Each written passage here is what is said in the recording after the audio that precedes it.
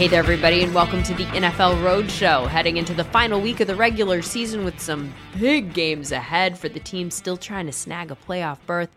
And we'll focus on the teams with the best chances to do that in this episode, with Guy Haberman coming on from SiriusXM and the Pac-12 Network and the Haberman and Middlecoff podcast. We're also going to be touching base with my guy Shaun O'Hara, who has some thoughts on O-line play this year, the rash of big man touchdowns this season, and of course, the direction of his former team, the New York Giants. First, though, the playoff chat, which is way more fun. I got to tell you right off the top, scenarios suck. I think scenarios suck. I hate that part of the season. Well, if this happens and that happens, then this other thing can happen. But if you take one of those things out, then this totally different thing happens. I just can't. So for purposes of the content that you're about to consume, know this. There is a chance for the Ravens or Steelers to make the playoffs in the AFC. But because their scenarios are a little bit convoluted and require other teams to help them out, we're not going to focus on those this week. We're going to focus on the teams that have some degree of control and or probability on their side. And so with that, we welcome back to the show Guy Haberman, who was awesome a month ago when he joined my Yay, USC is relevant again because they hired Lincoln Riley episode, which is probably what we should have named the episode because it really gets to the heart of the message that I was trying to convey. Anyway, he was great on that episode, and now he's back with some NFL thoughts. So let's break the huddle with the born to be in broadcasting with that name, Guy Haberman. Hurry up, let's go! 2 on 2, ready? All right, Guy Haberman, thank you so much for making time. Welcome to the show. Good to be back. Sorry, I'm wearing UCLA colors for the second. It's not okay. It's not intentional. Okay. It feels intentional a little bit when it's 2 times in a row, but that's okay. A little baby blue, I can look at it. Let's talk a little NFL here. So there are a couple of matchups this week with a few open spots in terms of playoffs. And one of the teams that is vying for a spot is in your backyard there in the Bay Area.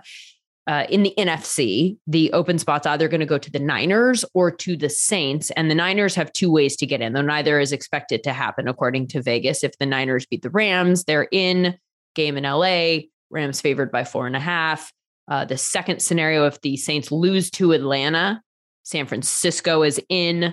That game in Atlanta, Saints favored by 4.5. If neither of those things happen, the Niners lose to the Rams and the Saints beat the Falcons, then the Saints go because the Niners do not have a tiebreaker in that situation against the Saints. I kind of hate scenarios. Do you hate scenarios? I feel like my brain sort of turns off when people talk about them and I'm like, just get to it, you know? Yeah.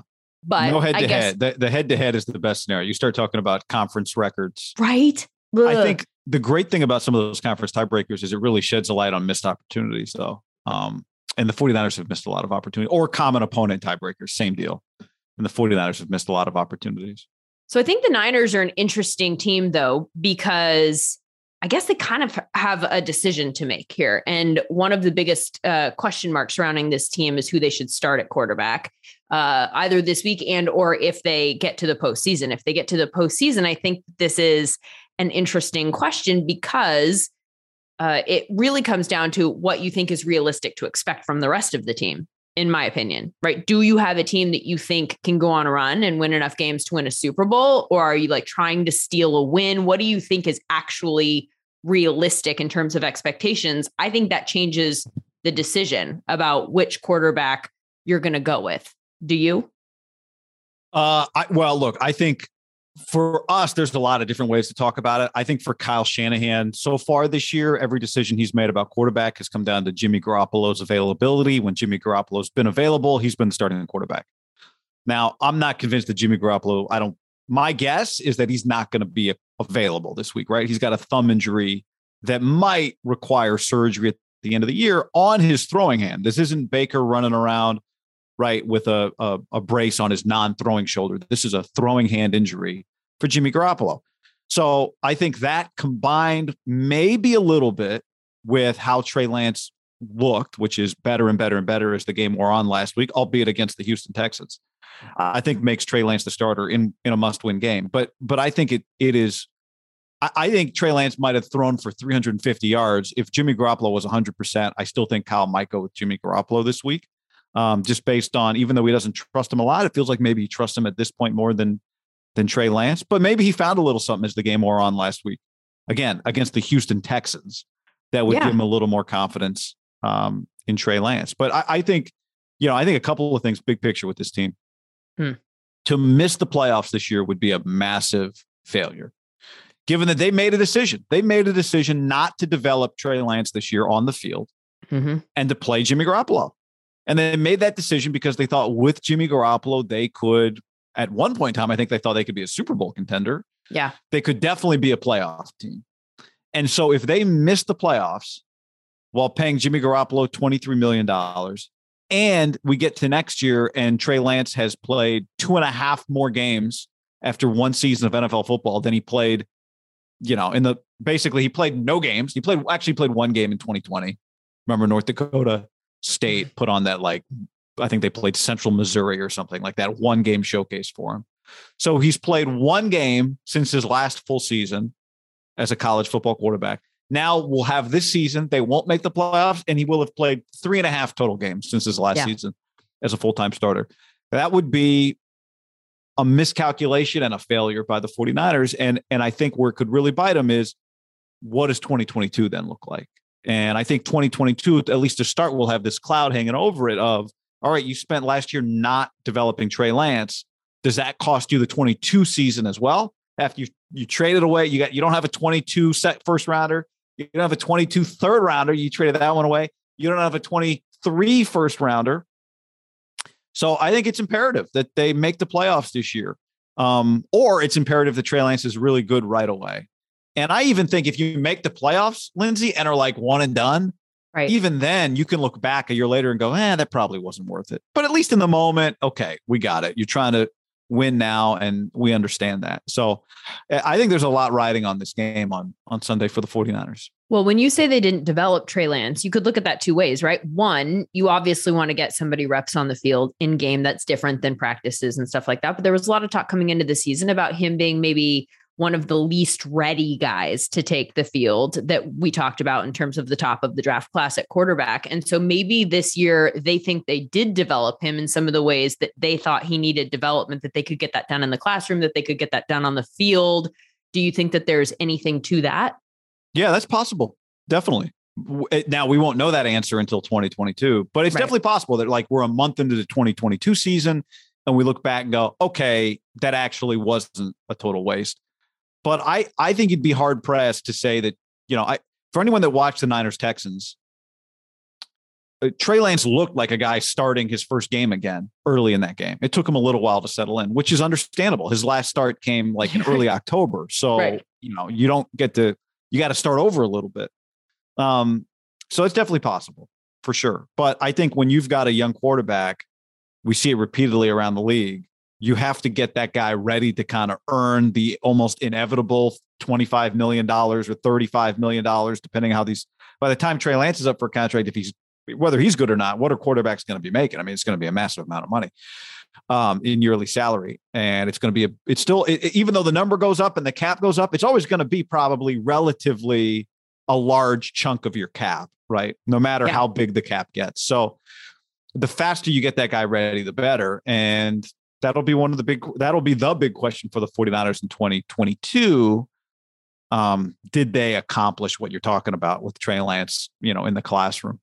So to me, looking at this week and the situation in the NFC, the Niners have the tougher road, I feel like, to get in, but I feel like they're the more worthy team to get into the postseason. The Saints do not feel like a postseason team. I give Sean Payton and everybody else there tons of credit for them being in the position that they're in. I think Sean Payton, maybe because they're so unimpressive when you look across the board, you kind of just throw the team away. I think his name should maybe be mentioned in the coach of the year conversation a little bit more, just because of where they are, considering what he's had to work with on the offensive side in particular. But I don't necessarily, to me, they're like the Bears last year. They're a team that is kind of wasting our time if they make it into the postseason, because even if they can steal one, they're not going anywhere. And it's so, let's just move on. The Niners, I feel like, are a little bit more interesting because they feel like a team that could knock a team off here or there, steal a win, maybe go on a run. But then to me, that's where the Trey Lance conversation comes in, because Jimmy Garoppolo, it's like a floor ceiling situation, right? Like Jimmy Garoppolo probably has a higher floor and a lower ceiling. And so that's where the conversation comes back to everything else around him. Do you feel like you have the weapons and the rest of the roster that can actually make a run if he just does, if he's kind of an average to above average quarterback and you get what you're expecting, which is consistently middle of the road. Whereas Trey Lance is going to have a lower floor, perhaps it might just completely fall out. He might make the mistakes. Though I think his turnover worthy play rate is essentially the same as Jimmy Garoppolo on this season, according to PFF's numbers. But it feels like his big time throw rate, all that kind of stuff, he gives you a higher ceiling. He does. So if you're looking to go on a run and you're okay with the rookie maybe losing a game for you, if you don't think that you would win those games anyway, then maybe you go with the high ceiling guy and you just go for it. Because how are you going to beat Tom Brady? How are you going to beat, although the Bucs are kind of falling apart at the seams, but they still have Tom Brady. But then how are you going to beat that Cowboys offense if they can get off this roller coaster and actually look the way that we expect them to look, which has been inconsistent? How are you going to beat Aaron Rodgers? How are you going to beat some of these teams in the NFC? And I think you almost need that wild card out of San Francisco. I'm not sure if the team without him is good enough. Yeah. Well, they're not with Garoppolo. They're not good enough to make a run with Garoppolo. And I think this goes back to your original point on the talent that they have around him, right? Like to not make the playoffs with George Kittle, with Deebo Samuel becoming one of the best receivers in the NFL. Slash running backs. Yeah. There's a Niner fan out there that made a t-shirt that it says WRB1. Right, wide receiver one, RB1. Yep. With Trent Williams being exactly what you thought he was, one of the best left tackles in the NFL, with a run game that, even though it has had a kind of a rotating cast, has been really good. Elijah Mitchell's been one of the best as a rookie, even though we battled some injuries, been one of the best running backs in the NFL this year. So Kyle Juszczyk, I mean, like it's almost, especially offensively, their defensive line has been fantastic. Nick Bosa has been fantastic, right? So for that group to not make the playoffs, and then to your point, to not make the playoffs because a group with Taysom Hill at quarterback, no Michael Thomas, an undrafted second-year wide receiver, Marquez Callaway, as its leading receiver, Alvin Kamara this year, for a variety of reasons, injury part of it, has a 60% reduction in his touchdowns over last year. And they've been missing both of their tackles for like half the season. Yes. I mean, it's been a complete mess, and a credit to Sean Payton. But this goes back to what I said, like the Niners have put themselves in this position. It's hard to feel sorry for them. And part of the reason they're in this position is because Jimmy Garoppolo's floor, I think, is lower than sometimes you might think it is. And I think we saw that in the Titans game on Thursday night. After, some people thought, maybe the Niners are rolling a little bit. They lost a game that I think they should have won. And it was because of the only way, and I said this going into that game, the only way they're going to lose that game was if Garoppolo throws interceptions or makes mistakes. And he threw an end zone turnover and then another one in the second half. But so I think that one game's been kind of an anomaly for him, though, in the second half of the season, right? Like statistically, I know if you look at his full season, his stats come down a lot or go up a lot, I guess, if you throw out the first few games where it was just kind of a shit show. And then he got better. And so they go on a run and he's kind of consistently like what you expect from him. And then there was that one game where the bottom fell out again. Yeah. But I think that's the pattern. Like we don't have a lot of historical pattern on Garoppolo because he hasn't really played that much consistently, but that is the pattern. There are some things that happen when they happen, you think they're going to keep happening. And then there are some things that happen when they happen, you think, well, they can't possibly keep going at this rate. And I would say Garoppolo, that's a non-scientific analysis, falls into that category of, you go, okay, the other shoe is going to drop at some point. And you're right. We only accept a scientific analysis on this show, guys. Well, so if you could just be better moving forward. There is a lot of statistical analysis that says Garoppolo at times was playing like one of the best quarterbacks in the NFL. I'm here to tell you he's not one of the best quarterbacks in the NFL by like a top 10 margin, right? He is absolutely, I think sometimes, particularly in the Niner circles, in terms of, just everyone watching him every second that he plays, the analysis goes a little too far the other way. Like, he is absolutely an NFL starter, but the mistakes that we see from him in the worst moments sometimes, and he makes some big moment plays as well. There's no question. There's just I don't think he chokes. I just think there is an inconsistency with him that sometimes shows up in a bad spot. Those things are real. That's part of, I think, what he is as an NFL quarterback, which is what most guys are. Is there a consistent pattern when you watch the games that explains why he is inconsistent? Is he inconsistent in consistent ways? Kind of a weird question, but do you know what I mean? Yeah. I mean, I think the more he throws, I think he will make mistakes if he throws the football a lot. Like, the more he throws, the harder to protect. That's what you want to say about your quarterback. But I think don't you think that's most, I think the position is so hard and the vast majority of guys are not quote unquote elite at it. And we're talking about trying to, the franchise trying to win a Super Bowl. Although that's not what the case is this year. But yeah, I think he's not a very good downfield thrower. And I think he's not great outside the numbers. And so what that makes the 49ers, to compare them to an NBA team, is a team that doesn't hit a lot of 3-pointers. I think a lot of their offense has to come from, even though they have elite players, it comes from design. And I think that's really difficult. Imagine your NBA team doesn't hit threes. Well, how many really good play? You have to run a lot of really good set plays then over the course of a game to score enough if the other team can hit 3-pointers. And a 3-point shot can just be a way in the NFL. It just is a way to make up yards. It's a way to make up deficits. It's a way to avoid having to do A, B, C, D. I think when you watch the Niners offensively, one of the reasons they look so fantastic when they're clicking on offense is because it usually takes like 7 or 9 or 10 or 11 plays. And so there's a rhythm that gets created with them that is, it's really impressive. It's a testament to Kyle Shanahan's play calling. It's a testament to the individual plays that guys like Deebo Samuel or George Kittle can make. Mm-hmm. But I think it also opens you up to errors when your drives have to be so orchestrated, as opposed to, we can just make it for a couple of mistakes by heaving it down the field to, because our quarterback can do that. There's Joe Burrow, Jamar Chase, F it. And I think just loft it up. He's going to make the play. Exactly.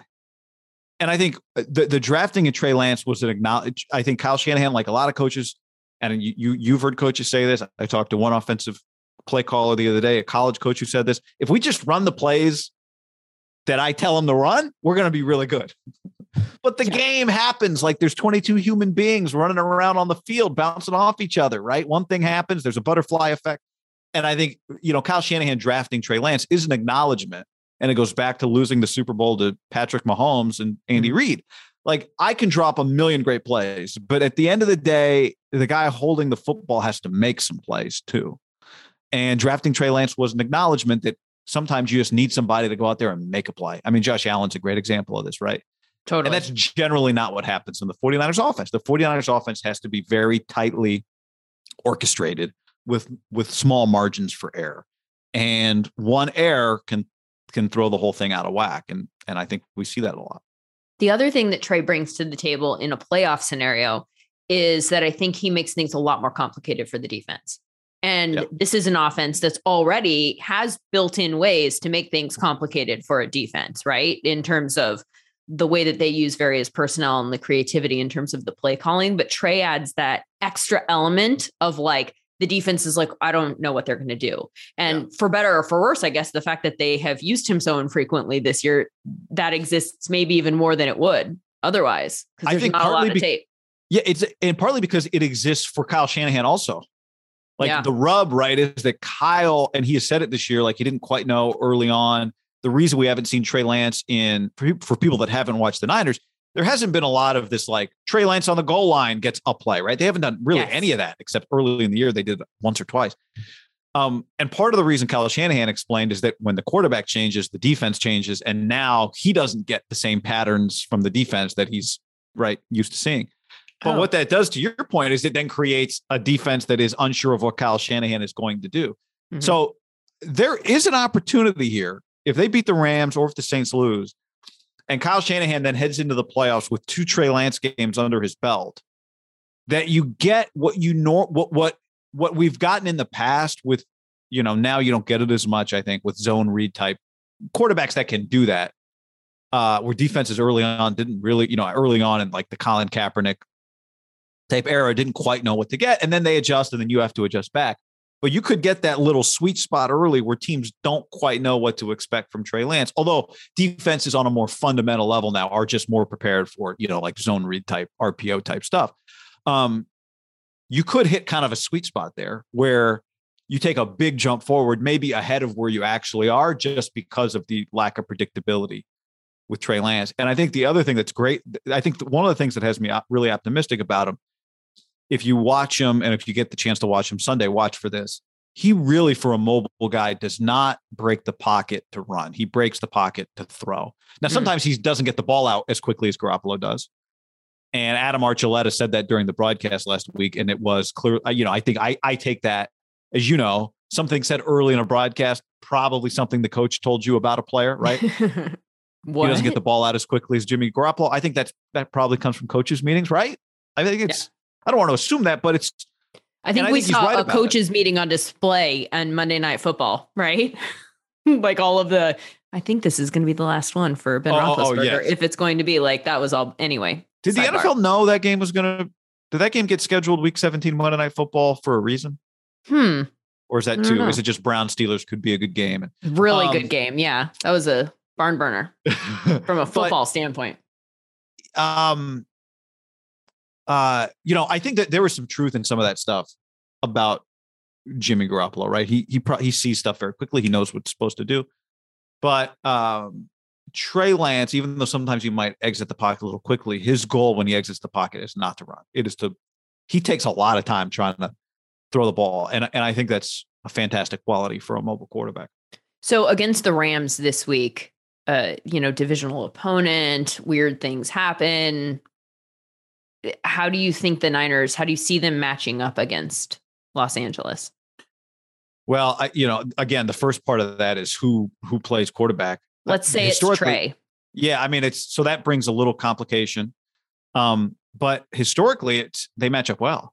Hey, Kyle Shanahan, there's this, it's been less of a debate over the last couple of years, McVay or Shanahan. Mm-hmm. McVay's done a fantastic job. There's not a debate. That's not some, I'm saying what everybody else says, but Shanahan's done a really good job against him. The Rams have not beaten the 49ers since 2018. The 49ers have won 5 straight games over the Rams, despite the fact that the Niners have been haven't been, well, I guess they were good in 19, but they weren't great in 20. And obviously this year they beat him as well.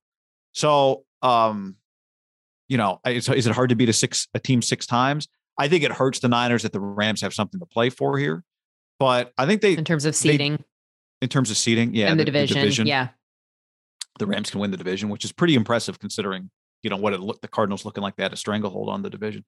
But I think they match up well. I think the concern is, I don't know why, if you're a team running offense against the Niners, you would do anything but throw the ball downfield. Their cornerbacks, although improving, have been this year a pass interference waiting to happen repeatedly. I mean, everybody that watches the Niners knows if there's an incomplete pass downfield, you still wait 3 seconds to see if there's a flag. And the Rams have the ability to push the ball down the field. Maybe Odell settling. We think, but last week I was like, hey, this Ravens secondary admittedly, got Jimmy Smith back. And so it wasn't quite the secondary that we'd seen the week before, but I thought this is Stafford and Kupp waiting to go crazy. And then it just didn't. And so there's a little bit of a roller coaster involved with Matthew Stafford. If he turns the ball over a time or two, then maybe he'll be perfect in the second half to get him back in the game. But how deep of a hole will he put him in before then? I mean, I think that they're a question mark because they're one of those teams that should be able to take advantage of that. Yes. But I thought that last week too. Yeah. Yeah. I think 6 picks in the last 3 games. But the Niners throw you the ball too. So I think what's impressive about the Rams, I give them credit, not that they're playing, they've won every game. They've won those last 3 games, despite the fact that he has 6 interceptions. The Niners, now they beat the Texans with a pick last week, but the Niners do not this year win games when their quarterbacks throw picks. In fact, when they don't throw picks, they win. And when they throw picks, they lose. It's almost been, I think I think the only exception to that might be the Texans game this last week and the Lions game week 1. For the most part, with Garoppolo, it's been throws picks, loses, doesn't throw picks, wins. Now, if the Niners get some, which has not been their strength, then maybe that takes care of itself. But because of what I said about the way the 49ers offense is, they just can't afford to give possessions away. So, it's a very common opponent. I think the Niners benefit from what you just described, kind of the instability at quarterback. They did a great job historically against Goff because he wasn't mobile. And again, their defensive line, in addition to Bosa, has been really, really good, really good. And they kind of need them to protect their secondary. But they've won 5 of these games in a row. I don't think that's nothing. And I would give them they got a shot. What'd you say the number is on this game? 3.5? 4.5. 4.5. Yeah. Yeah. I mean, it's doable. That'll be a fun game. I can't say you can't say anything with a great degree of certainty this year in the NFL, but I don't know what's going to happen there in the afternoon window. And one of the, I think, more intriguing games of the weekend because of what's at stake there for both teams in this situation. Over on the AFC side, I think the game that is probably the best game of the week, though there is a scenario where it turns out not to be, is the Chargers Raiders, which is the primetime game. And the one game that looks like it could be a win and you're in, lose and go home type of game. There is a scenario where if the Jaguars beat the Colts, that maybe that changes. Don't laugh like that. I mean, the Jags haven't won. The Colts haven't won in Jacksonville since 2014. I think that's incredible considering how bad Jacksonville has been. I don't understand that. But I also don't see it happening. I just cannot see a scenario where the Colts are playing to get into the postseason and the Jacksonville Jaguars that just got run up and down there. I mean, that game against the Patriots was gross. That was embarrassing. The whole season's been embarrassing. If they end this year, of all teams, by knocking a team out of the postseason, what? No. Ugh. Well, I mean, they kind of killed the Colts last year, right? Indianapolis lost week 1 to them. And I got to go back and double. I mean, they were 11-5. They did beat them week 17 last year, but they lost week 1 to them. And that game hung around all year for them. So no, I don't see it either. Imagine. And then that sets up a situation where neither team in the primetime game that we're all excited to sit down and watch with so much at stake, neither team has anything to play for. They're both in. A double tie. They could play for the tie. No, and I'm sorry, that game didn't kill Indianapolis in the end last year because they did make the playoffs, but it was close because remember, Miami was 10-6, so it almost came back. Indianapolis made the playoffs at 11-5. It almost came back to bite them. Miami, with the fact that they lost to Jacksonville. Anyway. Okay, I am willing to assume for purposes of this conversation and the excitement that I want to see on Sunday that the Colts Jaguars are not a game that is going to affect this scenario. So I choose to believe that Chargers Raiders is going to be a win and you're in, lose and go home type of game because that's a lot more fun. So, yes. And also it's, like Rams Niners, I don't know. I don't have a feeling one way or the other. I think that the Chargers are the better team. That said, I wrote off the Raiders several weeks ago, and the Raiders are in this situation. So I kind of feel like maybe I just don't have my finger on the pulse of what the Raiders have going on there, because on paper, offensively, I just don't think that they should be in this mix. But they have found a way to win some of these games in the last few weeks to stay in this mix. And so I don't feel comfortable writing them off, especially against a Chargers team that, while I think is far superior in terms of talent, I'm coaching all of it right now. We haven't seen consistency from them. So I think that the Chargers are the better team, and the Chargers can do some damage in the postseason, where, again, I don't think that the Raiders are that. I don't know that I feel comfortable just writing off the Raiders going into that game, especially the rivalry situation in the divisional matchup. And who knows? Yeah. I don't think you should feel comfortable writing them off. I've written the Raiders off 3 times this year. So let me learn from my lessons. Welcome to my club. I thought they were toast after they lost on Sunday night, or on a Sunday, to the Bengals, got roasted. And then they were going to go play the Cowboys on a short week on Thanksgiving. I thought there was no chance.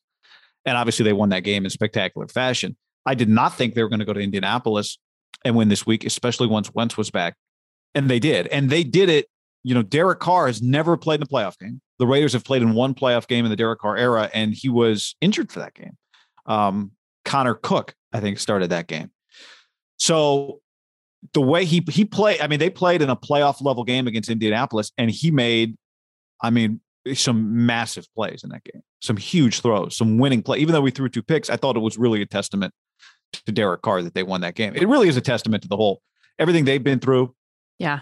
This year, Henry Ruggs, Gruden, and now they have another player this week with a DUI. But here's what they get. They get potentially, I think the thing to watch is, do they get Darren Waller back? Darren Waller was hurt. Huge. Then he was on the COVID list. I think Rich Bisaccia said Tuesday that we'll see Wednesday if he can get back to practice. That would be a big deal for them. They've just got something going right now through everything that is really impressive. Hunter Renfro's been really good. They feel, to me, as crazy as this sounds, almost a little more predictable than the Chargers are, because this is maybe, my own, I'm projecting here. I don't think the Raiders should be better than they are. I think the Chargers should be better than they are. Yes. And so in some ways I almost treat them more harshly. They're in this position because they lost to the Texans. Yeah. When they were, I think, a 10.5 point favorite a couple of weeks ago. I'm very pro Herbert, but we have crowned the Chargers before they've really earned anything. And, if they were to lose this week, what would they be? 9-8? Anthony Lynn's going like, okay, I could have done that. Like, are you guys really? Like, Herbert was good when I had him. So I think it'd be a massive, massive letdown for them, given the position that they were in. And I think the Raiders have to be playing. It's easy for me to say this. I don't know if they feel this way, but to me, there's a lot of pressure on the Chargers. Oh yeah. The Raiders are house money. Yep. No one expected. I didn't want to say house money, but house money. Yeah. Yeah. I totally agree, because everyone wrote them off. Everybody did. It's not that I dislike the Raiders. I want the Raiders to, Mike Mayock is a friend of mine. I want there to be success. It was just from a pure football analysis standpoint. Once you took Henry Ruggs out of the mix, Gruden, okay, fine. Like that's a lot to metabolize in a locker room. just from a pure X's and O's standpoint, I think taking Henry Ruggs out of the mix and then not using Zay Jones the way that they've been using him in the last couple of weeks, or Brian Edwards, like those guys, Deshaun Jackson, they never really went to them consistently. So you didn't have that stretch the field guy. I just thought there was too much in the same area of the field, and then it becomes really predictable. And that's kind of my concern, honestly. If they get Darren Waller back this week, that's massive because he's hugely talented. You want your best players on the field. I just hope that it doesn't draw targets away from Zay Jones, because I think that they need that element of their game in order to be competitive in these games moving forward. And if you just go Jacobs, who's been so good lately, and then Hunter Renfrow and Darren Waller, and those are the guys that you're kind of focusing on because they're your best guys, then it all kind of gets a lot more like a passing chart that looks like what Ben Roethlisberger put on paper on Monday night. Ben had 3 throws downfield. They just weren't completed. It was a thing of beauty looking at that passing chart. That was something. How do you throw that many times for that low a passing yardage total? It's just gorgeous, and get the win. But regardless, that's kind of my thing, is like, and I know Raiders fans have been frustrated in years past about the ADOT conversation and that being attributed to Derek Carr. I think this year it has nothing to do with Derek Carr. It has to do with the way that the roster is constructed, where their strengths lied once they lost Henry Ruggs. I think that loss was massive. I love the way that they've incorporated Zay Jones in the last couple of weeks. And I think that kind of changes things a little bit moving forward. It's that little element, like, can he be that guy? Okay, now we're talking, because it opens things up for the guys who are your playmakers a little bit closer to the line of scrimmage. I think Derek Carr trusts him a lot. And I think we've seen that all year long, even before the Ruggs absence or issue. And loss, probably the best word for it. But I think Carr trusts him a lot. I think it's a legitimate concern. I don't think Waller coming back would keep. I think Carr likes to throw the ball down the field. Do you know why Carr likes throwing the ball down the field? Because he's good at it. Most people like to do things they're good at. Derek, we know this. Derek has a really good arm. Yeah. He's got a fantastic arm. I've never met a fast person that doesn't want to run. And I think Derek does want to throw the ball down the field. And I think with Zay Jones, he has a guy that he trusts to do it. I think what's impressive with Derek is, you're right, we've spent so much time talking about Carr statistically. And I went to Fresno State. I was working in media in Fresno when Derek was there. I've watched his every game he's ever played. I've watched. Trust me. Go watch some of the Fresno State Devontae Adams tape. He loves throwing the ball down the field. It's been such a statistical conversation with him for so many years, exactly to the point you made. And I think what's made this stretch run so impressive, it's not been about anything pretty. It's been about him in big moments making big plays against Cleveland, against Denver, against Indianapolis. And that's really, I mean, no one goes back to Tom Brady's first Super Bowl run statistical game log and goes, oh, I don't know. I remember this differently now that I see he only threw for 201 yards.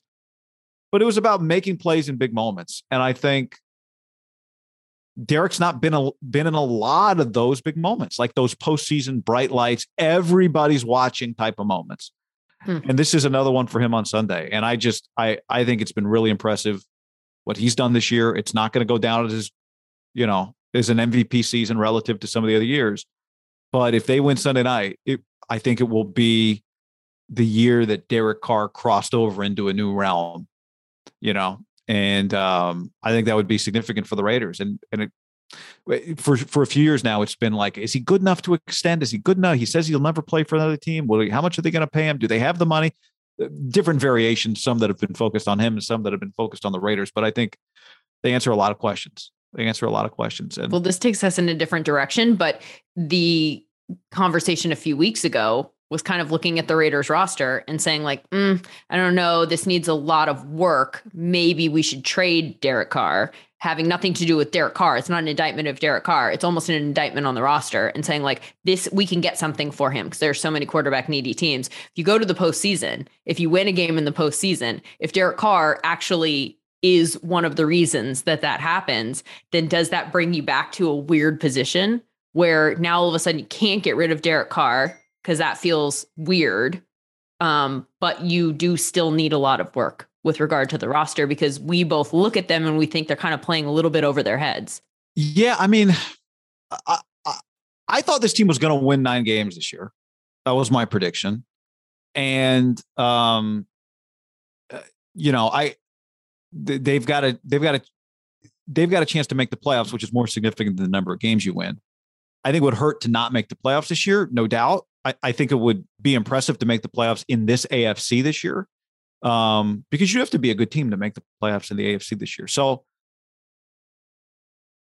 I've never been a big believer that they should move on from Derek. I think above average to really good quarterbacks are very, very, very hard to find.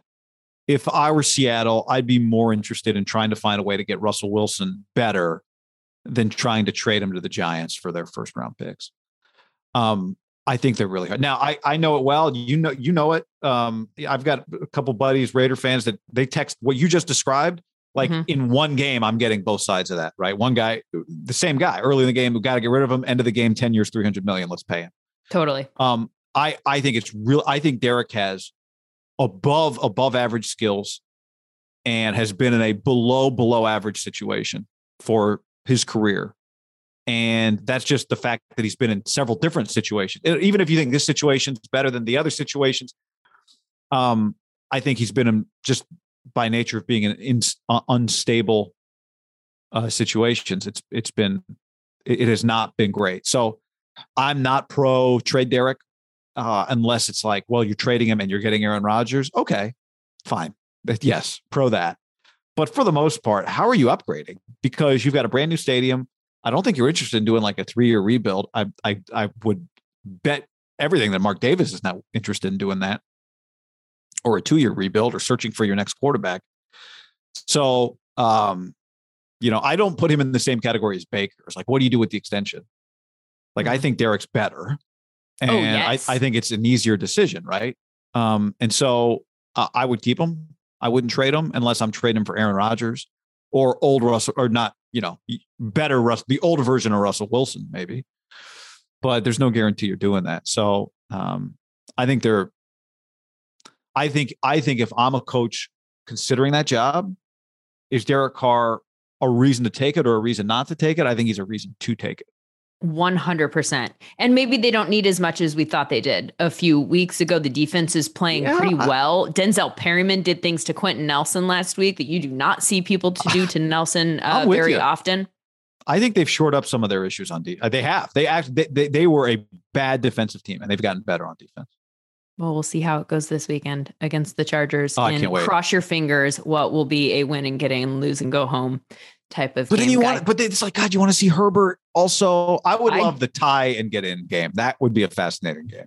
Actually, yeah, because those are the two teams I would actually rather see in the postseason.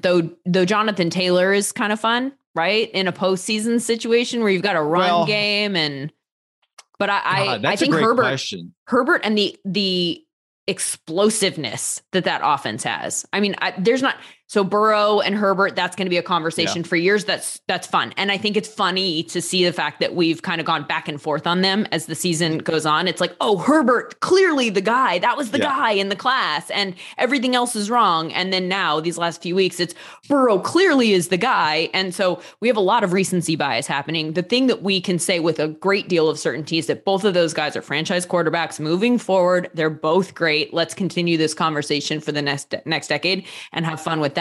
The thing about Herbert that I love is you get into 3rd and long and he's outstanding, right? Like one of the best quarterbacks in the whole league statistically on 3rd down. You don't want to be in a 3rd and long, but if you're the Chargers and you're in a 3rd and long, you still feel okay about that situation because he can just like whoop right downfield, prettiest ball you've ever seen, straight to the end zone, 70 yards. Which was one of the questions. Like they were good. He was good last year. Could that possibly sustain? Mm-hmm.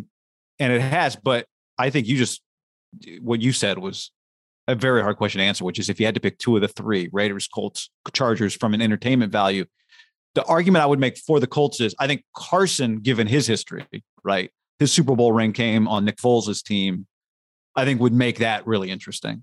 And the fact that if you watch the Colts every week, like a lot of people do, you know that once a game he tries a two-handed overhead pass. And a left-handed pass. Usually he does both of those each game, which is just a moment. It's definitely a moment. Yeah. I think I'm going to stick with the Raiders and Chargers personally and let Jonathan Taylor be in the MVP conversation and let the Raiders be like the Cinderella story that everybody is kind of like, can they do it? I don't know. And let the Chargers be that upstart that could beat anybody on a given day, but also lose to anybody on a given day. That's a lot of fun in the postseason. Guy, this has been fun for me. Thank you so much for your time. Always, Lindsay. Good to talk to you. Guy Haberman, that's his name. That's his Twitter handle also. And you can find the Haberman and Middlecoff podcast wherever you get your podcasts. They're also up on YouTube. Coming up next, one of my very favorite people who's probably not enjoying his favorite season. It's been a rough one for his former team, the New York Football Giants. Shaun O'Hara is with us next. What is up, everyone? It's Jeff Ratcliffe, the host of the Rant Podcast. Join me weekdays for my unique brand of insight and analysis that will help you crush your fantasy football leagues and DFS contests. I'm also bringing you the sharpest betting angles, unique parlays, and the need-to-know info that helps put units in your pocket. The Rant, the fantasy football podcast that's on every winning lineup. Subscribe today wherever you get your podcasts or listen on the SXM app, free for most subscribers. Shaun O'Hara, welcome to the show. It's so good to see your face. Hi, Lindsay. Happy New Year. Here's to 2022. Hopefully, a whole new year of new and exciting adventures. And hopefully, a lot more of them are maskless and in person as a remote. Oh my gosh, from your lips. So, Shaun, before we get into things, I have to tell you really quick.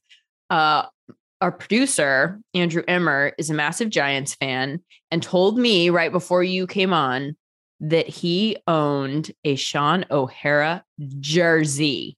Wow. Well, Andrew, that's awesome. My first question to you is, what do you mean past tense? Owned? Oh, yeah. I put the past tense. Like I don't know where it is. I will say I don't know where it is right now. Oh, you don't wear it to games still, Andrew? I haven't been to a game in a while, I have to admit. It's been a little hard to justify spending that money for a while. And I will also say it was a very knockoff jersey. I did not buy it from the team store. I think I probably bought it in the parking lot of Giant Stadium during probably the first Super Bowl run. And I had a jersey of Shaun O'Hara, Eli Manning, and Jeff Fiegels. Those are my 3 jerseys. Well, I tell you what, you might have been up in Albany with us in training camp because those were my 2 roommates in camp, Fiegel and Eli.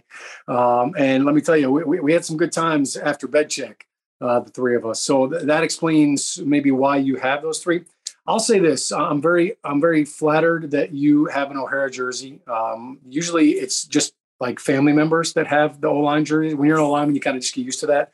But I feel even extra flattered the fact that you have a knockoff. I feel like, there's a saying that imitation is the highest form of flattery. Like, you've made it if you have a knockoff of like whatever brand you are, right? Lindsay, you know about this a little bit. Like, all right, in New York City, you go down to Canal Street and like, if your brand is on Canal Street, like, you've made it. Did they make Shaun O'Hara jerseys like through NFL Shop? Like, was that one that, or can you always buy anybody's? You just decide the name. I don't know how this works. It's a complicated answer, Lindsay. Okay. And for a number of reasons. Number one, you could always get official game worn or official jerseys through your equipment manager, depending on how good your Christmas bonus was with them. No, like you could, but a fan couldn't. On NFLshop.com, yes, you could go get an O'Hara jersey. Here is the challenge.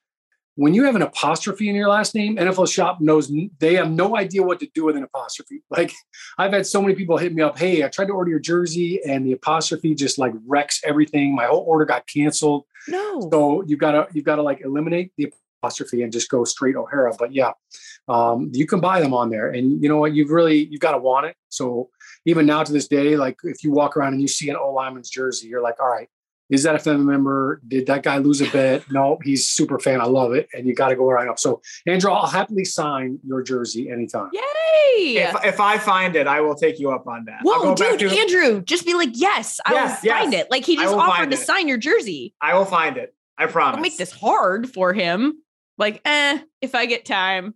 You know what, Andrew? Let's just hope that next year you will willingly and proudly be donning all 3 of those jerseys at some point during the season. Or maybe there will be Giants players that you feel so inclined to go out and buy their jerseys that are active players. How close are we to that? Shaun O'Hara. So obviously talking to Andrew. Andrew's a little bit frustrated, it sounds like, with the Giants and maybe what he's seen on the field so far this year and the direction that they're going in. What is the kind of feedback that you get? Because I know that you're around the team a lot. You also live in the area, so you get a lot of Giants fans coming up to you to talk to you about the team. What's the most consistent thing that you hear when you're just out in the community? Yeah, Lindsay, probably the number one thing that I hear right now, and it's kind of comical but sad, is are you coming back to play? Like, can you suit back up? Now, mind you, have they seen how skinny you are? I mean, yeah, I'm not 305 pounds anymore like I used to. So the fact that they're even asking me to suit up now at 230 pounds is a little bit head scratching, but that's just where Giants fans are right now. I feel like they are just so beat down right now and so disappointed. It's been a tough year. And look, in earlier in the season, there were some losses that they took that were heartbreaking. And early losses can sometimes really dictate, how your team feels about itself in November and December. But right now, Giants Nation, I feel like for the last month, I have been a New York Giants psychologist. And it's every time Giants fans come up, give me something to cling to. Give me something to hold on to as a Giants fan so I'm not losing my jerseys like Andrew, so that I'm not like finding other things to do with my Sundays, because that's really the challenge is, even on Fan Appreciation Day where they're handing out free Pepsis, nobody wants it. Nobody wants that. That's like, it's almost insulting to them. And it's insulting to ask Giants fans to continually root for a dysfunctional team. And I think that's the theme that I see outside. That's the outside public opinion. Now, when I go inside the building, obviously things are different now, Lindsay. 2 years ago, I would talk to players. I'd go in the cafeteria, see the coaches. There's much more banter. Now it's like you go in the building, you're allowed to be in this room, you can't go in there. And so it's like, man, I feel so disconnected from the team. I can't imagine how these players feel, even amongst their own teams. The meetings are virtual. This is how they're holding team meetings now. Like, just think about that from a team chemistry standpoint, how hard that is, not just the Giants, but every team. Like, my favorite point in the day was hot tub, cold tub, eating with the guys, breakfast, lunch, weight room, that camaraderie. That's how you build all that chemistry. These players don't even have that. So it's been really hard to kind of get that feeling like, what are these players like? What are the coaches like? But the people that I have had a chance to talk to on in different platforms, this is a different team than what we saw 2 years ago from a culture standpoint, but it's not the same. It's not a different team from an execution standpoint. And I know this is a long-winded answer to your question. A lot of people say right now, we got to clean house. What would you do? Who are you hiring? Who are you firing? I've never been one to stand up here and say, fire this guy, like fire this coach. Those guys have families. Those guys put in their heart and soul. Like, nobody's wearing these losses harder than the Maras, the Tishes, and Joe Judge and the staff. So, but I always blame players more so than anything. Lindsay, you and I spent a lot of time together talking about football, and like a parent, like you are, and like I am. I'm trying to get my 8-year-old son to put his lunchbox away and hang his coat up every single day that he comes home from school. And you know what? In a 5-day week, he maybe does it 2 out of those 5 days. Those other 3 days, I look at him and I say, what's the issue here? Like, I'm telling you what to do. You're not doing it. So am I a bad parent, or is he a bad kid? It's probably somewhere in between, but it's the execution. I know I've taught him how to do it. I've showed him how to do it. He knows what to do. He's not doing it. So the players are not doing it. Even this Monday morning here after week 17, I turn on the film and I see like players not blocking the protections correctly. I see quarterbacks not making the right reads. I see guys, running backs missing holes and things that shouldn't be happening to a team in week 17. I put it all on players first, and then I go to the coaching second. Well, so in the front office is also involved in all of this, right? And we're talking about them at this time of year in terms of who gets to come back, who should come back, all that kind of stuff. They're in charge of picking who the players are. So if the players aren't executing, then to a certain degree, you kind of point the finger at like, maybe we need to get different people to pick different players. Yeah. I think that's, they're going to reevaluate that entire process. And to your point, I look at the Giants roster and I'll be honest with you, this offseason for the Giants, the focus was offense, right? It was production. Who can we sign? They bring in Kenny Golladay. They signed John Ross. They brought in Kyle Rudolph. It was all about who can we bring in, Kadarius Toney, to give this offense some life. So with all those pieces, it was, wow, you know what? This offense can really look totally different. Kenny Golladay, 0 touchdowns this year. Kadarius Toney, I don't think he has a touchdown yet, and he hasn't played in weeks. Kyle Rudolph He's been in and out, yeah. All these players, John Ross has 1 touchdown. We've got an offensive lineman, Andrew Thomas, that has just as many touchdowns as a lot of the wide receivers, which is mind-boggling. So I look at that standpoint and I say, okay, the general managers and the people that made the decisions, they brought in players that had production elsewhere, and it didn't turn out. So I think they both shoulder the blame for that. And there have been misses by both Dave Gettleman and the scouting staff. But I also look at it like you can't just look at, it's like when you go to Vegas, right? You can't just say, oh, you only count when you win. Like, there are losses too. There's times when you get your head kicked in. You've got to account for all that. There are players that they have hit on as well. And there have been good players that they brought in. I think Andrew Thomas has been their best offensive lineman. I think he's become their cornerstone left tackle for the future. I think Xavier McKinney, who they got as a steal as a second round last year, has been phenomenal. I even think guys that they brought in like Blake Martinez has been phenomenal. He got hurt. He's you lose your captain, your middle linebacker. That's not on the GM. Blake Martinez never missed a game in his life. Saquon Barkley, obviously that's going to be one that Dave Gettleman, takes to the grave with him. I don't blame Dave Gettleman for Saquon getting hurt. The guy had never been hurt in college. Dave Gettleman also drafted Christian McCaffrey, who, everybody drafted him as the number 1 pick in almost every fantasy draft. And you know what? He got hurt. It's not the GM's fault when a player gets hurt. So there's two sides to that coin. I do think that the Giants, Dave Gettleman was a short-term fix, given his age, given the situation they were in with transitioning from Jerry Reese.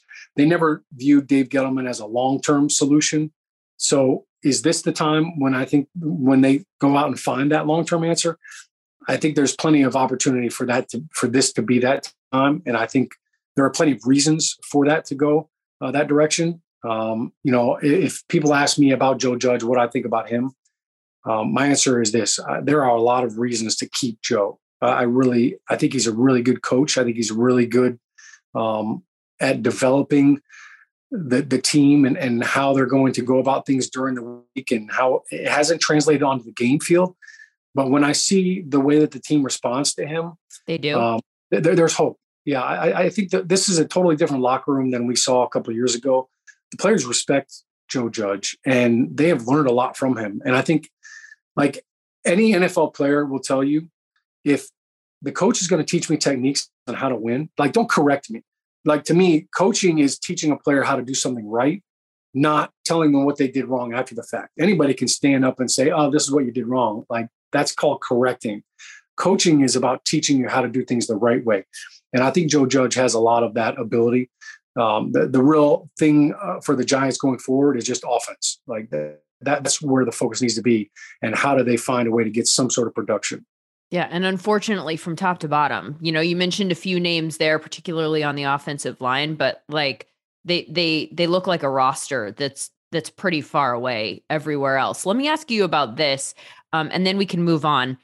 The box score from Sunday, I thought, was confusing. And I'm wondering if you can explain it to me, because they had 4 pass completions and 11 pass attempts and 40 rush attempts in a game where they lost by 26 points. So typically that game script would suggest that we need to take to the air. Understandably, Mike Glennon, Jake Fromm, who will be playing this week, these are not best case scenario quarterbacks, but still, don't you need to give your team a chance by putting it in the air when you're trailing by so much? What was the thought process there? Yeah, it's a great question. And ironically, the Giants started off that game. The very first play of the game was an empty formation pass that resulted in a sack, forced fumble that almost went to the house the other way.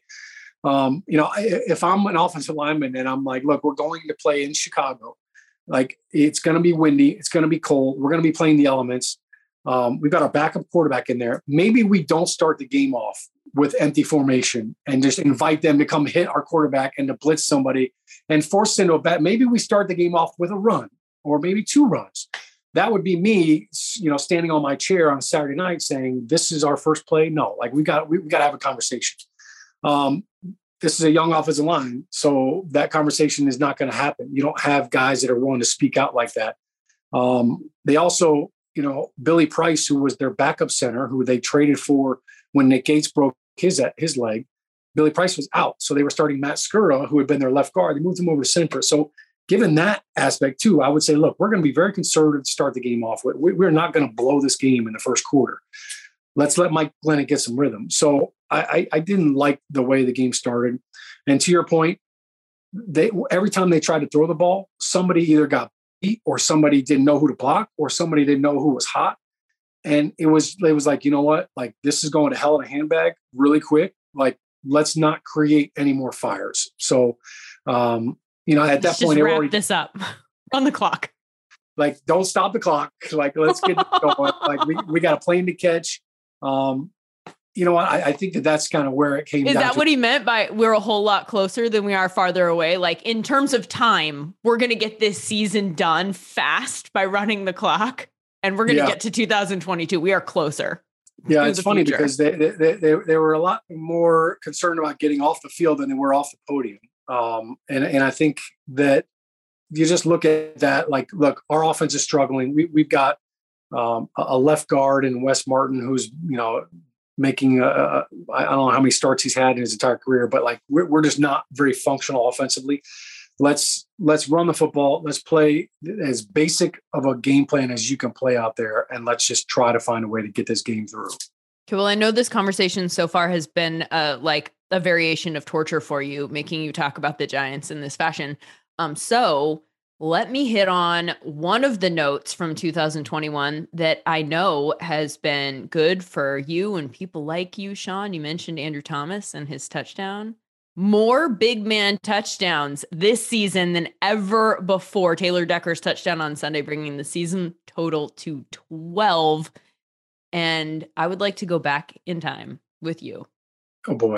To a moment where you too experienced said glory.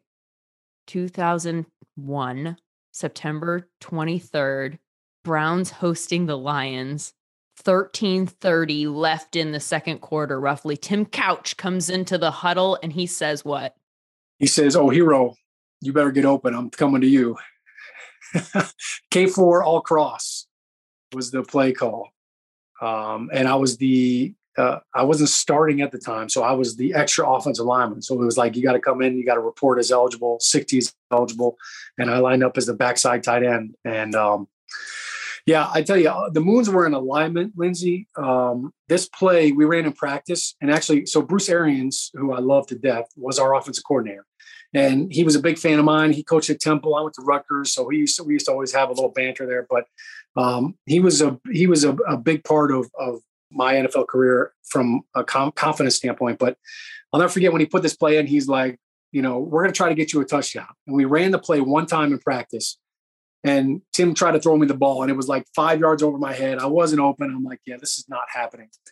But when they called the play and I broke the huddle and Tim said, "Oh, hero, I'm coming to you, get open."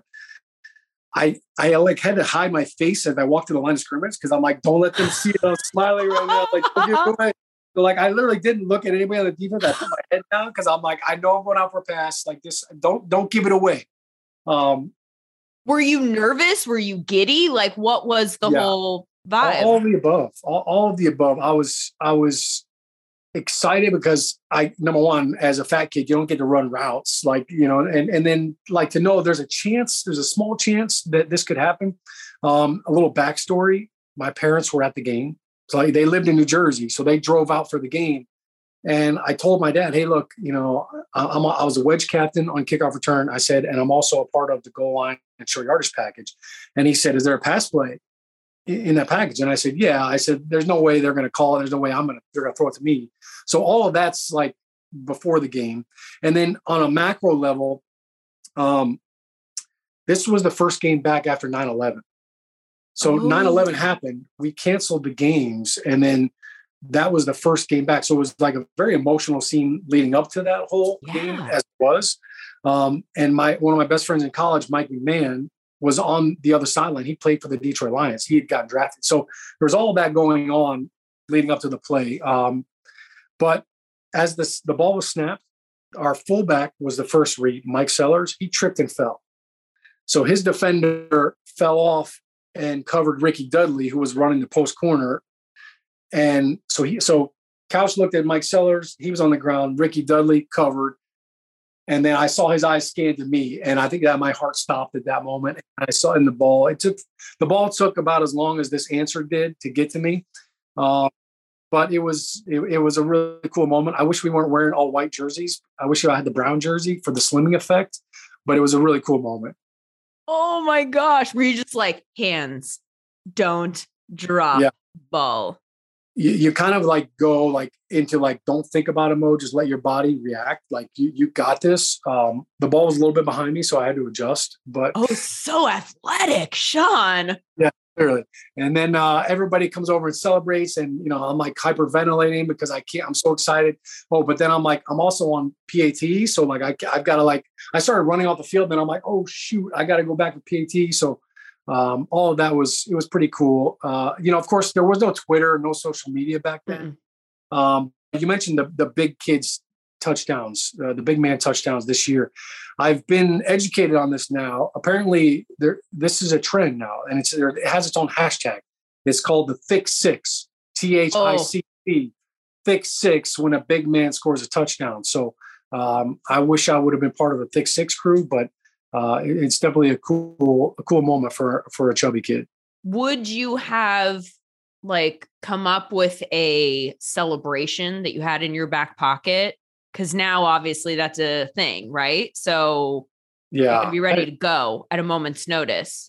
No, I don't think that's appropriate. Look, Walter Payton was a big fan of mine, and he always acted like he'd been there before. Barry Sanders as well. No, I would have never done a celebration like on my look at me. I would have done maybe celebrate with the teammates in a natural moment, but nothing like what Christian Wilkins did down in Miami when he scored his touchdown. He did the Lambeau leap into the stadium, and then he also did the worm.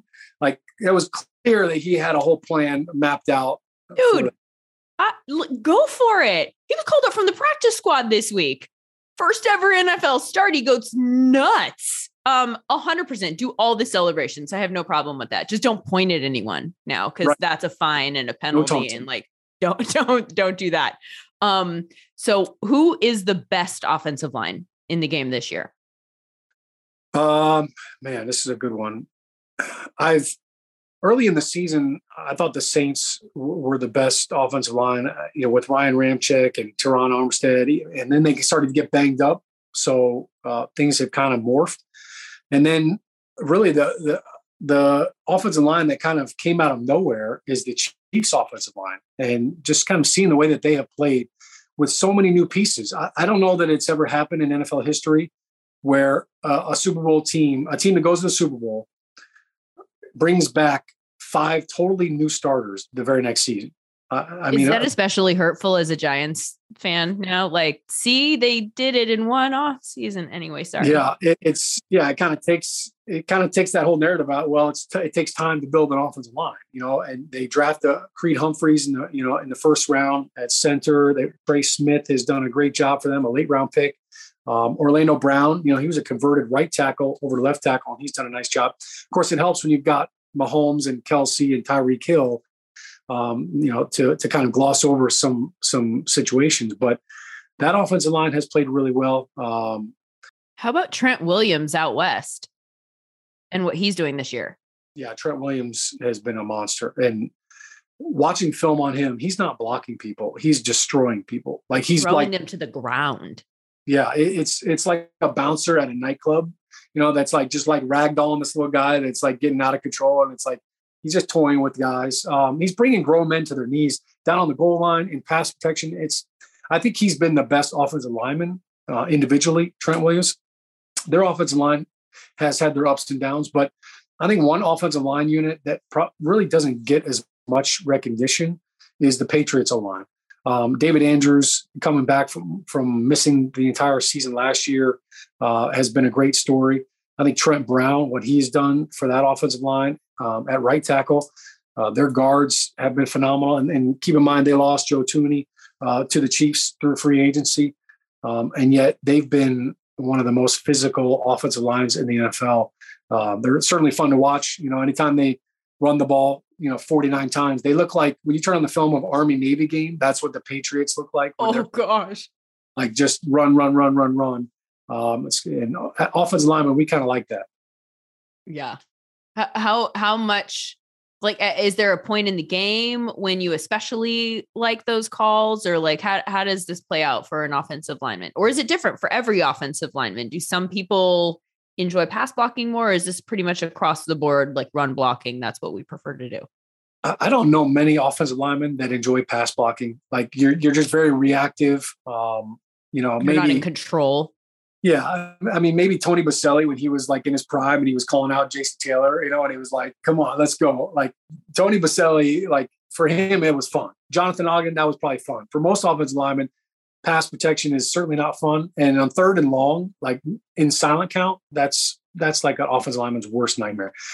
I would say the dream scenario for offensive line is you've got a lead, 1 point lead, 3 point lead, and you get the ball back with 4.5 minutes to go in the game, and the other team never gets the ball. Like, you literally just run the football. You get a first down, you get another first down, and you run the clock out. We call it our 4-minute offense, and it's something you have designed plays for that exact same scenario. And in 2008, we were the best offensive line in the league. And, I say that because of the guys to my right and to my left, not because of me. But we closed games out. And I'll never forget the feeling after the game of the defense coming over and be like, y'all are bad. Like, we know when you get the ball, like we start taking our tape off, like on the sideline, we know that's a wrap. Like the game is over with. It's signed, sealed, delivered. Here we go. And that's when you know that you have a special offensive line, but that's when you know you have a special team. It's because you're a baller, Shaun O'Hara. and we know that our producer, Andrew Emmer, agrees. One of my favorite people in the whole wide world, and certainly my favorite Giant of all time. And obviously I'm not alone, and we're going to get you that jersey and get it signed. And don't be surprised if it's not a Colts Jeff Saturday jersey that comes in the mail. Those knockoffs are probably even harder to come by. You're the best. All right. Thanks, Lindsay.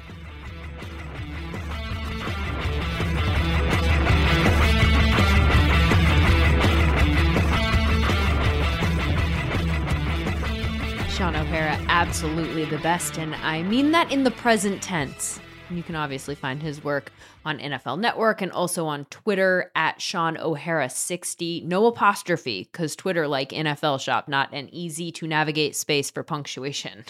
I brought up Jeff Saturday there at the end. The two of them very often confused for one another. Wouldn't it be great? And O'Hara and I talked about this after I said goodbye. After we said goodbye, I guess.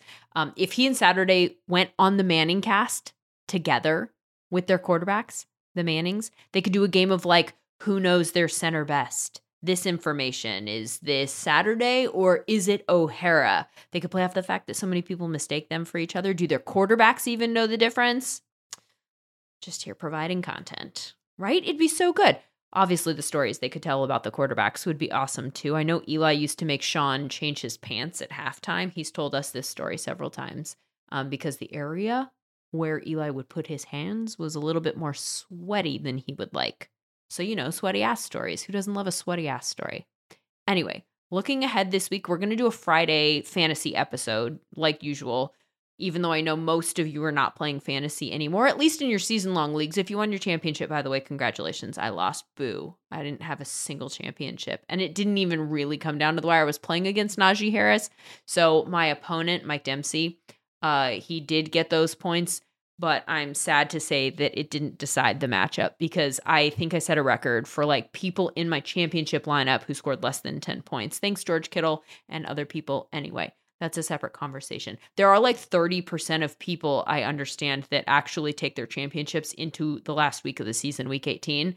That's a number that I got from John Hansen, the guru. I have no idea if it's even remotely accurate, but because he threw that out and I assume he knows what he's talking about, I figured it would be worth it to do one more fantasy episode. And then we're going to switch to 2 episodes a week starting next week in the playoffs. And I hope that you'll join us for those. If you enjoyed today's episode and you do want to hear more, please give us a 5-star rating and leave a review. We'd love to get your reviews. Subscribe on Apple Podcasts, Stitcher, Pandora, or wherever you get your podcast. That's also incredibly helpful. The NFL Roadshow is also available on the SXM app, free for most subscribers. Just download it today, tap podcasts, boom, there will be. For video clips of the show and more, follow me on Twitter, Lindsay_Rhodes. I'm also on Instagram at Lindsay Rhodes NFL.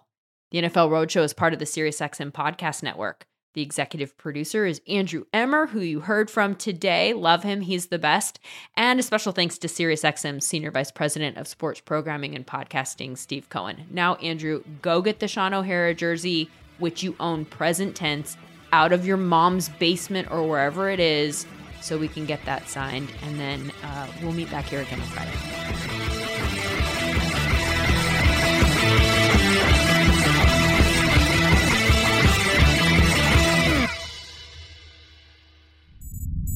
SiriusXM Podcasts.